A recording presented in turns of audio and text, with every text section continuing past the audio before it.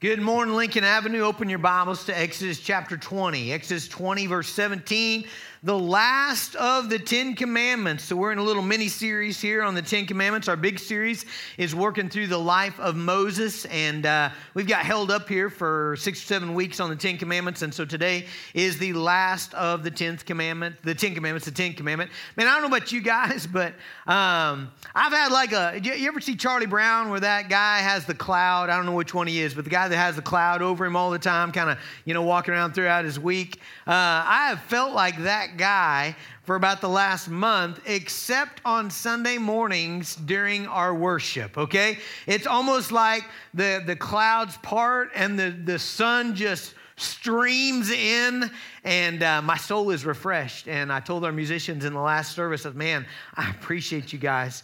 You are literally like a breath of fresh air to my soul, and it is good for me to sing about our King. There's something that my soul desperately needs there. And so I appreciate them, and I appreciate their effort, and I appreciate us being able to do that together. Exodus chapter 20. We're going to be looking at verse 17. I wasn't here for announcements, and so if you haven't heard, I'm kind of excited about this. We're not doing Sunday school. We're doing our COVID spike alternate schedule, and so we haven't done Sunday school for the last several weeks. And instead of that, today we decided we'd do something creative. We thought, you know what, if we're already doing this, then let's offer something else creative. And so in here, after our this service is over, at 11, I think there's some donuts in there if you want to go in the cafeteria and grab a donut, get a drink, something like that. But if you want to come back in here or just stay in here, Pastor Daniel is going to do a presentation on David Brainerd, great American missionary to the American Indians in the Northeast. Had tuberculosis. This was before COVID, when tuberculosis was the bad deal. And he's going to be in costume. I think your kids will like it. Just doing a biographical sketch of David Brainerd's life with kind of a spiritual push. And so I think you'll love it. I hope you'll stick around for it, okay? Exodus 20:17. Here we go. You shall not covet your neighbor's house. You shall not covet your neighbor's wife, or his male servant, or his female servant, or his ox, or his donkey, or anything that is your neighbor's. Father in heaven, we thank you for being so good to us. Lord Jesus, you have blessed us with every spiritual blessing in the heavenly places, and we rejoice in that this morning. Jesus, you have tied us to you. Our destiny is your destiny. Our future is your future through your resurrection. And Jesus, we say thank you today. We praise you today. Father, I pray that you would speak through your word, that you would teach us about our own desires. God, that you would help us to cultivate a desire for you that is above all. Father, let us taste and see that you are good today. Father, we ask it in Jesus' name. Amen. Okay, so this is our last one, and so just one more time in a very short just way, may I encourage you again that if you are here this morning looking to be right with God, if you're here this morning saying, man, I want to be justified, I want to be righteous before God, I would remind you again that there is no path to righteousness. There is no possible, conceivable way for you to be justified before God by obeying his commands, okay? So if your plan is, man, I'm going to find out all the commands, I'm going to do them all, and I'm going to be right with God. I am the bearer of bad news this morning that it is impossible. You have already blown it. You've already destroyed that plan. You've already failed on a monumental level. You are a broken sinner before God, and there's but one path for you back to righteousness. There is but one path to justification. There's but one path to being in a right fellowship with Jesus Christ, with God the Father, and that is through Jesus. That's through his perfect life lived for you, through his sacrificial death on the cross in your place, paying for your sins. It is through repentance and faith in him that you can be right with him. And then once you're right with him, he gives you his spirit. He puts his spirit inside of you. He empowers you to to begin to obey him, to begin to follow him, to begin to rejoice in him, to begin to love his commands, okay? That is the Christian life, all right? And so that's kind of the umbrella in which we need to look at everything that we've been doing in the Ten Commandments. Now, today,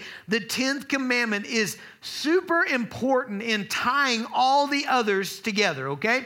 So if in your mind, all you see in the commandments are actions, don't kill, don't steal, don't commit adultery, honor your father and mother, don't do this, do that, don't do this, do that. Man, you're missing it. You're missing this key component that actions always come from somewhere, right? They come from somewhere. Like people act for a reason. They act because of something inside of them. They act because of their desires. And if you've been with us, we've been taking the Ten Commandments and then we've been going over to the New Testament and saying, okay, what did Jesus say about that, right? And it's really clear what Jesus and Paul said about the commandments. Jesus would say, boiling hatred in your heart, it's murder. He just says, that's what it is. It's murder. Jesus would say, undressing a woman with your eyes, that's adultery, right? And so Jesus has been teaching that. Paul has been teaching that. But really, the 10th commandment teaches that in this command, you shall not covet. Don't covet. Don't desire what is your neighbor's. In the book of Matthew, the Gospel of Matthew, chapter 15,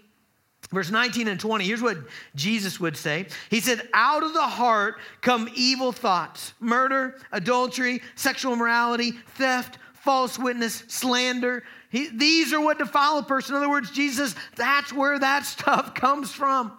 Yeah, whenever you have a wrong action, it's because there's a wrong heart. It's because there's a wrong desire. There's a desire that is out of line. And so we've got to deal with the heart. We can't get anywhere with the commandments until we deal with the desires. Okay, so let's talk about coveting. All right, what is it to covet? Well, it is, I like John Piper very simply said, it's desiring something too much. And then your next question is going to be, what's too much? And so here's what he says. He says, too much is measured by how that desire compares with your desiring of God. Okay, if desire leads you away from God rather than closer to God, it's covetousness. And so we might say a good definition would be desire that leads your heart in the wrong direction. Now, not all desires are bad. If you're a Buddhist in here, or if you want to be a Buddhist, I'm sorry. But Buddhism basically says, get to a place where you don't desire anything. First of all, that is not the way you're built, okay? Like that's going against the way that God made you, all right? God made you to desire, okay? Desiring is not the wrong thing. I desire to eat food, and I desire to drink water. I desire to have friends. I desire to be able to provide for my family, to keep them safe. Those are all good and appropriate desires, okay? But every desire can get out of place, right? Like your desire for food, it can get in the passing lane, zoom past everything else, and it can be in the lead to where you answer everything in your life through food. If you're hungry, if you're anxious, you eat. If you're scared, you eat. If you're happy, you eat. If you're bored, you eat. If you're everything, eating is leading your desires. Okay, that's out of line. It's called gluttony. The Bible calls it gluttony, and it's a desire that's out of line. Your desire to keep your family safe, that's good. That's good. You should have that. But if that desire keeps you from ever going on mission, if it keeps you from ever going into a neighborhood that needs the gospel, or a country that needs the gospel, if that desire to keep your family safe, if you get in the passing lane and that thing zooms past everything else, pretty soon you find yourself spending family time in your bunker, and you can't ever all be together because someone's got to be in the periscope and someone's got to be on the AK-47. Hey, you know what? Your desire, it went wild. It got out of line. It's what Augustine would call an inordinate desire. It is in the wrong place, okay? And so what makes a desire covetous, all right? How do we know when our desire has gotten past everything else? It's out of order. It's wrong. It's dangerous. How do we know that? Okay, I want to give you several things.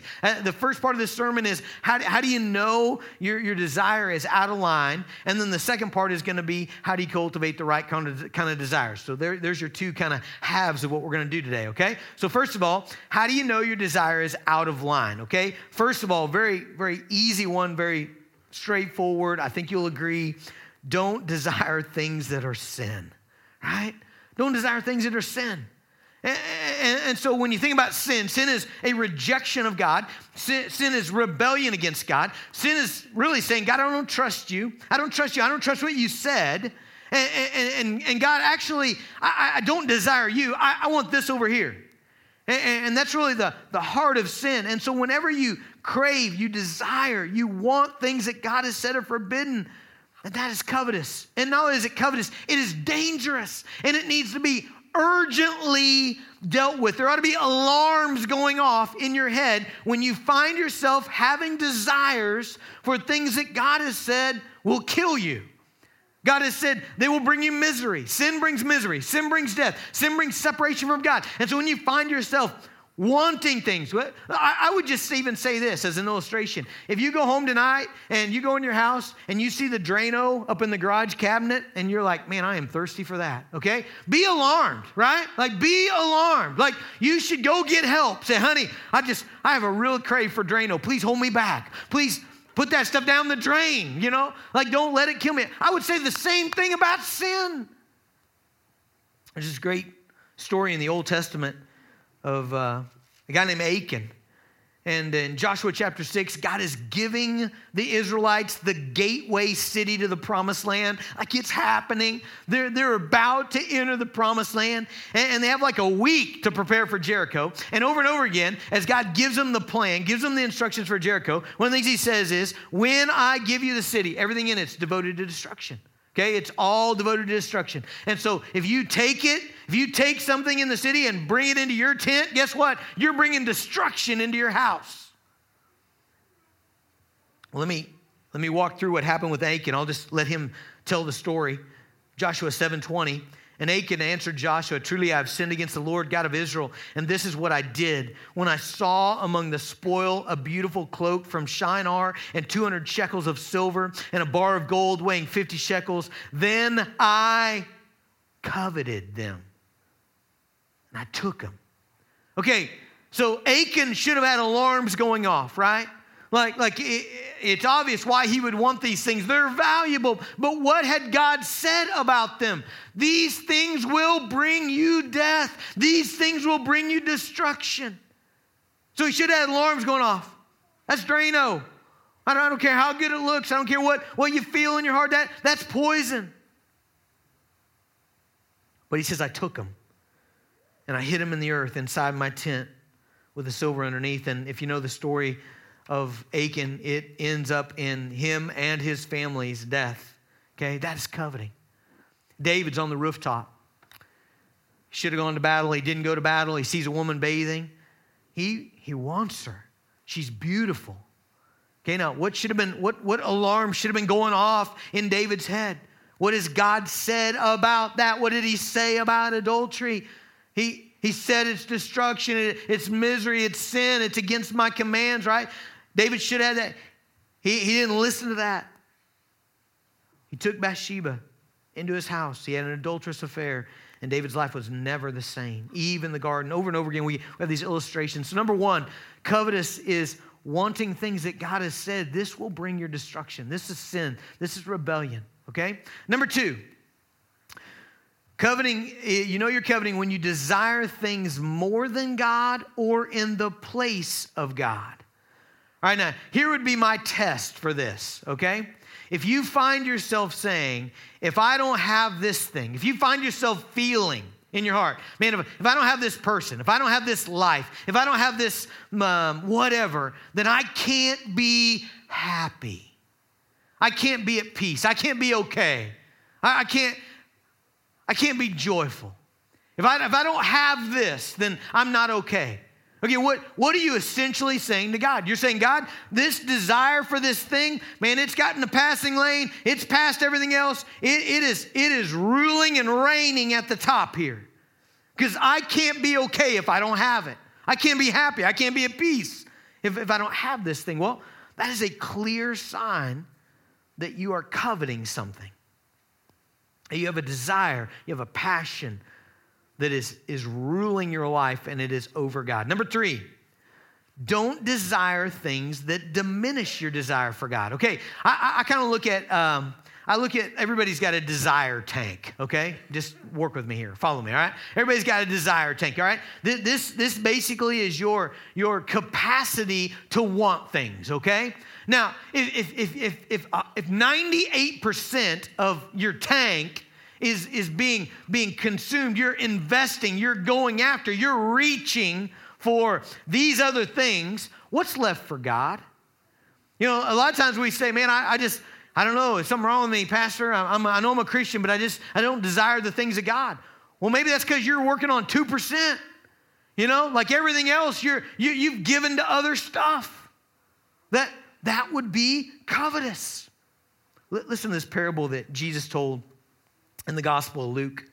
This is in Luke chapter 12. And by the way, the setting of this parable is two brothers fighting over money. Okay, can you imagine that? That's never happened, has it? Two brothers fighting over money. The one brother comes, says, hey, Jesus, please take my side here. Tell my brother to give me part of the inheritance, okay, or give me my share of the inheritance. And Jesus says this to him. Before he even talks about the parable, he says this. He says, take care. In other words, be careful. Be warned here. Be on your guard against all covetousness. Okay, that's in verse 15. Be on your guard against all covetousness, for one's life does not consist in the abundance of his possessions. What is Jesus saying?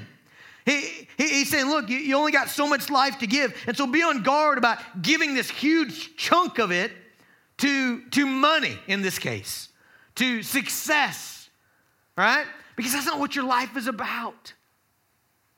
Let's read the parable. So starting in verse 16, and he told them a parable saying, the land of a rich man produced plentifully, and he thought to himself, what shall I do? For I have nowhere to store my crops. And he said, I'll do this. I'll tear down my barns and build larger ones, and there I'll store my grain and all my goods. And I'll say to my soul, so you have ample goods laid up for many years. Relax, eat, drink, and be merry. Okay, what'd this guy do?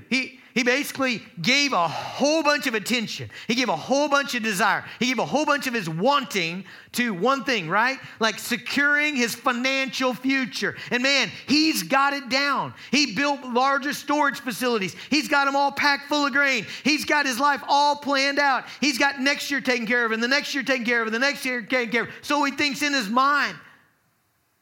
Here's what God says about that. Verse 20. But God said to him, fool, this night your soul is required of you, and the things that you've prepared, whose will they be? In other words, all that desire wasted. Okay, verse 21, so is the one who lays up treasure for himself and is not rich toward God. Okay, do you see what he's saying there? So is the one who gives this huge chunk of his pie, his desires. He gives all of this to possessions, to things, to money. He has a little sliver for God. And he says, you wasted your life. You've made all short-term investments. In Matthew chapter 13, Jesus tells a parable of the soils. And one of the soils is the thorny soil. Let me read you what he says about the thorny soil. He says, as for what was sown on good soil, this is the one who hears the word and understands it. He indeed bears fruit. And I jumped a verse there. Wow. Okay, 22. As for what was sown among the thorns, this is the one who hears the word, but the cares of the world and the deceitfulness of riches choke the word, and it proves unfruitful. Okay, so he hears the word, he hears the truths of the gospel, the beauty of Christ, but what's happened here? His desires for all this other stuff, it chokes it. It has this choking effect. It squeezes down on his desire for the things of God. So he just doesn't have much desire. And it chokes it out. It chokes it out so he doesn't bear fruit. So in one sense, in this parable, your desires would be the soil. You only got so much soil. If you plant the whole thing with weeds and then scatter a few good wheat seeds in there, corn seeds in there, I mean, you're not going to have a harvest. Why? Because the weeds choke it out. Your desire for all this other stuff chokes out your good desire for the Lord. Number 4. Covetousness is when you desire things in a way that is disconnected from God, okay? Whenever you desire things that don't have a connection with God. Okay, one of my favorite verses is 1 Corinthians 10:31. It says this. It says, whatever you do, whether you eat or drink or whatever you do all to the glory of God. All right? In other words, everything you do should have a God connection, okay? So if you desire money, okay, if you desire a financially, fiscally prosperous future, let me tell you, that desire should be deeply connected to this gratitude for God's provision, for this acknowledgement of God's sovereignty, of His providence, and then for this deep satisfaction in using the money for His kingdom's good. Like if that's there, then your desire is probably held in check, right? Like it's right. Your desire is being governed by this acknowledgement of God's sovereignty and God's providence and this deep regard for God's gift and His gratitude. And then this desire, this satisfaction in pushing that money into kingdom purposes. Well, that thing's probably held in check. If you desire a spouse, okay, that should be held in check. It should be coupled with this desire to live out the picture of Jesus Christ loving His bride. Like that should govern that. If you desire children, it should be coupled with this desire to spend that opportunity making disciples of those children. Being a disciple maker. If you desire recreation, it should be coupled with this desire to refresh your soul in the Lord, to magnify the joy of others, your family and friends around you in the Lord in that recreation. In other words, any other desire should have some kind of connection to God. It should be unto God. Number 5. We know we're coveting when we desire things in a way that says, I am owed this. I deserve this. Man, be so careful with that little phrase in your mind, I deserve, I'm owed this. Man, be careful with that. Be careful with that. Here's what I think should happen. We should see every good thing in our life as grace. We should be surprised at mercy. All right, I really think as mercy comes your way, it should jar you. It should shock you. It should surprise you. You should think about what you have and what you desire with this acknowledgement that we are sinners deserving hell. What does Jason Dirks really deserve? What's the one thing I have earned in my life? Hell. That's it. I deserve hell. I live in a broken world, a world that is in direct rebellion against God. And so every time I get mercy, it ought to be a little jarring. I can't believe God did that. I can't believe we're well. I can't believe we're comfortable. I can't believe we're surrounded by family and friends. It's mercy. I was with some guys this morning and we were praying at 7 at the Lincoln campus before the first service, and there was kind of this down spirit about the election and about things, and people were, pretty grumbly and not happy about stuff. And I get that. I feel the same. I understand that. But I just felt it was fitting to show a video that I got this week from one of our mission partners on the other side of the world of a 16-year-old Sunday school teacher who was attacked and burned over most of her body. And in the video, they lift up the blanket and you can see her flesh torn. She ought to be if she was in the United States, she'd be in a burn unit somewhere. But she's in a hut on a cot with a blanket.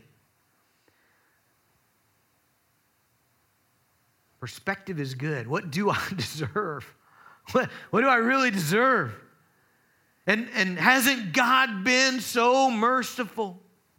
Folks, there's something broken in me when I believe and act as if I am owed a certain pleasure, as if I am owed a certain standard of life, a certain carefree state. There's something broken in me when God tells me, your sins are forgiven, Jason, and you are seated in the heavenly places, and you are blessed with every spiritual blessing in the heavenlies. When God tells me that, and I turn around and say, but I don't have this, and I feel that I've been cheated.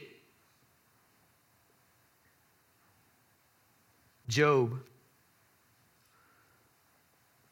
loses literally everything in the first chapter of Job.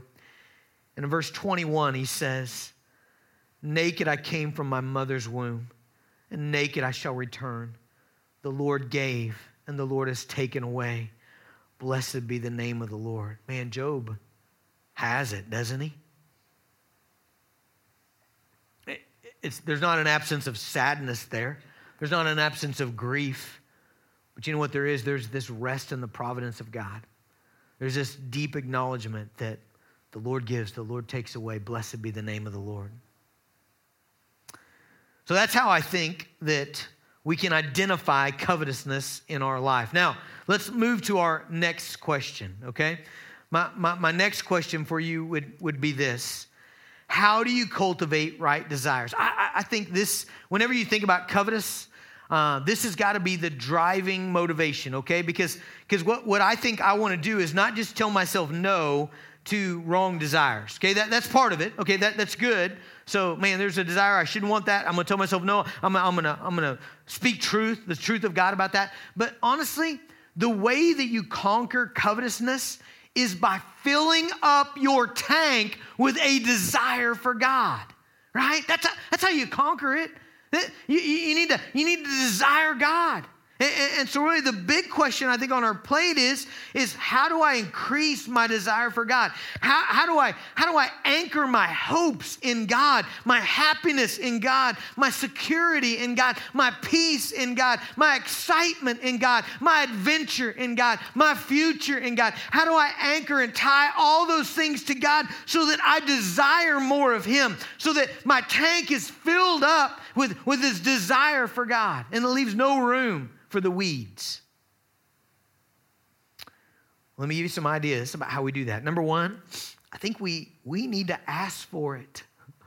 Would you just right now, just examine your prayer life, okay? So I'll try to do that with mine. Like, what did I pray about this week? What did I recurringly ask the Lord for? I can tell you there were some people in our church that I prayed for every day this week. People that are in crisis, people that are struggling. I prayed for my family each day. I prayed for my children. I prayed for their spiritual life, some other things. But ask yourself this: how often do you pray, God, change what I desire? Change my heart. You see, the psalmists, they prayed that. Psalm 51:10, create in me a clean heart, O God, and renew a right spirit in me. Psalm 141:4, do not let my heart incline to any evil, to busy myself with wicked deeds, in company with men who work iniquity. Let me not eat of their delicacies. You're going to see that word incline a bunch in the Psalms. And I love it. It's like, what are you leaning toward? You know, what are you moving toward? What are you looking at? What are you reaching for? That's what the word incline means. It's like, which way is your heart bending? You get out of here and you get in the car and you go, where's your heart bending? What are you desiring? What are you looking after? What are you pursuing? And you find the psalmist saying here, don't let my heart incline to any evil. One of the verses that we say all the time going to school, Psalm 119:36, it says, incline my heart to your testimonies and not to selfish gain. Like, God, bend my heart. Bend it. So be relentless. Ask Him. Ask Him for right desires. Man, I'll just give a little testimony here. I have seen over the 23 years of being pastor here at this church, I have found myself, and you're going to find this hard to believe, right now, there's no problem right now. Like, I look out at you guys, man, you're all such pleasant people. But believe it or not, we've had folks at Lincoln that were hard to love, okay?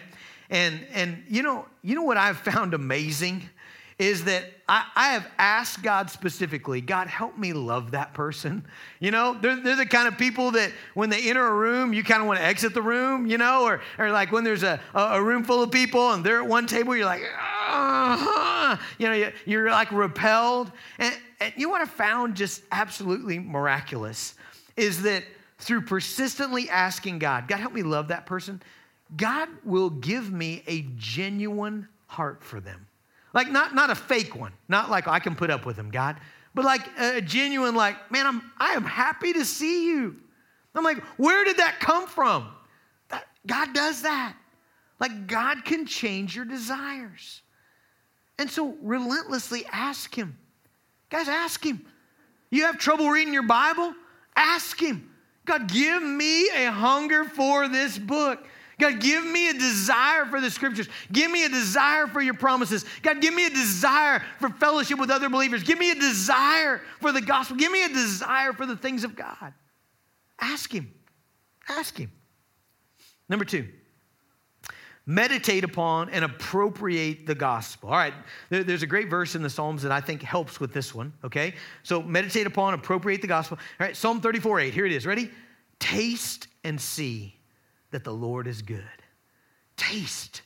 Man, what a great metaphor, right? You got this stuff on the table, and what the Bible's telling you to do is, man, you need to sample this. You need to taste it. You need to take it in. You know what does your heart long for? Glory? Some of your hearts long for glory. That's why you're so obsessed with sports, right? Like you long for glory, or hunting, or the big buck, or the fast car, whatever your heart longs for glory. My friends, there is glory in the gospel. Unparalleled, unmatched glory in God. Taste. You just need to taste. You need to come back again and again and sample the glory of God in the gospel. Some of you long for love. You want somebody to love you. It is this hole in your heart that aches because you never got it as a kid, or you haven't had it in your marriage, and you just long for love. Taste and see that the Lord is good. There is love in the gospel. There is one who has loved you with an everlasting love. He has given his own son to buy you into his family. He has showered his mercy on you. He has tied you to himself forever. He has created a place where he's going to live with you for all eternity. He is the first and best of beings, the most pleasant and exciting human in all of history, and he loves you. But you got to taste it. You can't just hear me say it. You need to taste it. Some of you want friendship. You long for that. You look around, it's everybody else got friends. You don't have. That's the way you see it. And there's a friend who sticks closer than a brother. Taste it. Some of you long for hope. You just, all you see when you look ahead in your life is just darkness, and you just long for light, some glimmer of goodness. There is hope, unparalleled hope in the gospel, rock solid. Count on it forever, for sure. Hope in the gospel. Taste it. Some of you want power. You long for power. There is resurrection power, creation of a new heaven and earth power, power over sin, death, and the grave, power to transform a heart in the gospel. Some of you long for mission. You desire for your life to matter. You're putting yourself in organizations and clubs and because you just want to matter to somebody. There is a mission out there that is the mission of all of history, and you're invited into it. Taste it. You got to taste it and see that the Lord is good. Grab onto his promises. Colossians 3, chapter 1, describes it as set your mind on things above. Not on things, it's an action. Be thankful. As you taste, be thankful and content with all there is in Christ. Man, again, the Psalms, they do all of this, like all the time. But I love Psalm 84:10. A day in your courts is better than 1,000 elsewhere. I'd rather be a doorkeeper in the house of my God than dwell in the tents of wickedness. You see what he's saying? He's saying, man, God, a little, just a place with you, a small place with you is better than 1,000 other places. It's better than every place on Instagram. A little bit with you is better than all that I could imagine. The next verse 11, Psalm 84:11. Lord God is a sun and a shield. The Lord bestows favor and honor. No good thing does he withhold from those who walk uprightly. Do you believe that? No good thing does he withhold. All right. I didn't number this one. It keeps messing me up. I think we're on 6. Number 6. How do you stir up desire for God? Stop comparing yourself to other people. That is just a desire quencher, okay? It is an appetite suppressor, okay? Stop doing it. It just fuels discontent and wrong desires in your life, okay? Stop comparing your spouse to somebody else's spouse, your boyfriend to somebody else's boyfriend, your girlfriend to somebody else's girlfriend, your car to somebody else's car, your hunting lease to somebody else's hunting lease, your vacation to somebody else's vacation. Stop comparing your house to somebody else's house, your kids to somebody else's kids, your health to somebody else's health, your finances, your retirement, your friends to somebody else's finances, retirement, and friends. Stop comparing. Stop looking. Stop assessing. Stop measuring yourself by other people. All it does is create discontent and wrong desires. Okay, and there's some things you need to know about it. Number one, you don't even know what your neighbor has, okay? Let's just be real. You don't even know what your neighbor has. You think he's got this beautiful wife that is winsome and charming and doting in public. Is that what he really has? I don't know. I just know from doing counseling, she might be the meanest, untrustworthiest, unfaithful, discontent, argumentative woman on the face of the planet, for which he wakes up every moment of every day wanting to die because he made the decision to marry her. And you're over there coveting her. Because you don't know. You're like, oh no, I do. You don't know. Man, I could give you evidence after evidence of people that leave one person for another person. They get to that other person like, what did I do? Folks, you don't know what people have. You're like, well, I do. I've got Facebook and Instagram. You know what I'm amazed at? I was noticing this yesterday. I have Instagram. I put my little sermonettes up there, by the way. Check them out. But most of the things I subscribe to are like national parks and different stuff like that.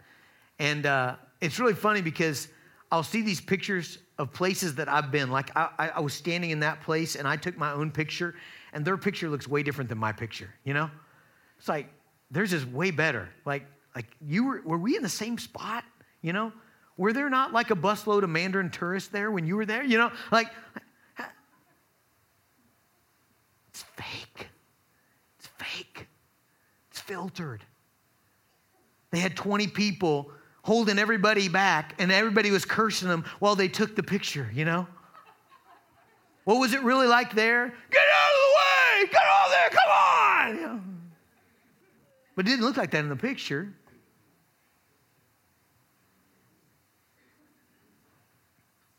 You don't know what people really have.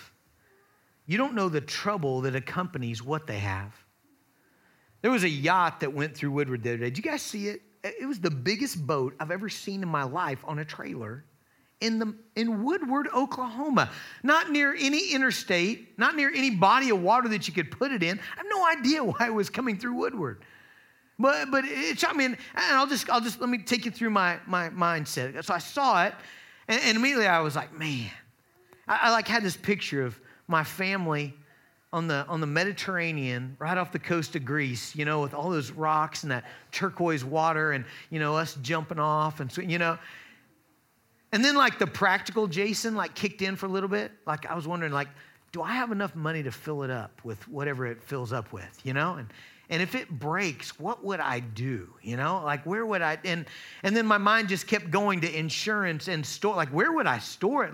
Literally, it would not fit in my driveway. I have no other way. One of you would have to hey, can I put my yacht, there? And then I started just asking the question, would that thing hitch up to the Yaris? I don't know. And where would I pull it? And where would I put it in? And how do you drive it? And literally, when I got to the end of that, I just started thinking, for me to actually get my family, and put in that thing and on the Mediterranean is like a lifelong quest. Literally it would take the rest of my life to pull that moment off. You don't know the trouble of what the person has. And finally, maybe most importantly, you don't know that God doesn't have a glorious purpose for what you lack. I'm going to read Psalm 84:11 again, okay? For the Lord God is a sun and a shield. The Lord bestows favor and honor. No good thing does he withhold from those who walk uprightly. No good thing does he withhold from those who walk. If Jason doesn't have a yacht, Jason doesn't need a yacht, right? Like, that's silly. Thank you, Jesus, I don't have a yacht. I don't have to worry about that thing on the street getting ticketed right now, for where am I going to put it? Remember Paul, thorn in the flesh? God take it away 3 times. And God says, Paul, and this is saving your life. This is preserving your eternity. This is saving your ministry.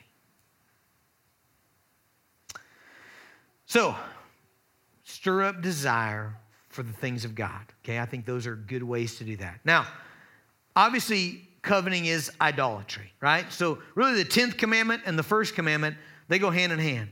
Okay, because when you have this desire for something else that passes all your other desires, reigns and rules over your life, that is functional idolatry. Colossians 3 says it. Covetousness is idolatry. Okay, but I would also make the case to you that coveting ruins the other 6 commandments as well. Okay, so it breaks the other 6 commandments. Let me give you my reference for this. James chapter 4, verse 1 and 2. What causes quarrels and what causes fights among you? Is it not this, that your passions are at war within you? You desire and do not have, so you murder. You covet and cannot obtain, so you fight and quarrel. You do not have because you do not ask. Okay, do you see what he says there? He says, what's the problem in your conflicts with other people? It is your desires, right? It is you've had this desire that passes all the others, passes your desire for God, parks itself right up here at the top, and that causes conflict with other people. It's really at the root of your conflicts with other people. Right? You desire money, you desire possessions, you desire easy life, a comfortable life, power, and that is at odds with other people.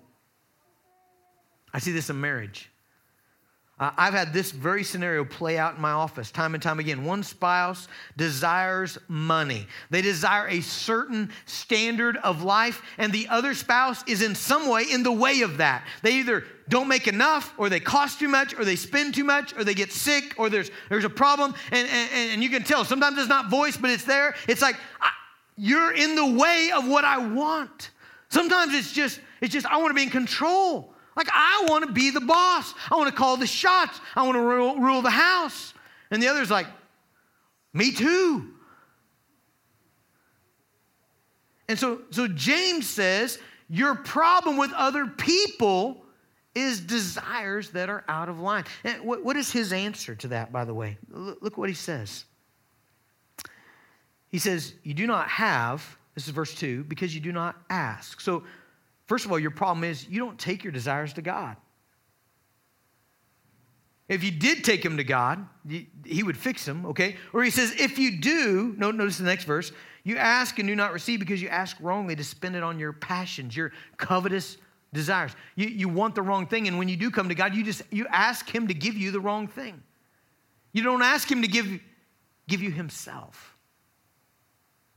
I'm going to finish with a favorite verse of mine. It's Psalm 37:4. Are you ready? Delight yourself in the Lord, and he will give you the desires of your heart. Right there. Right there. Delight yourself in the Lord. Okay, do you see what that's saying?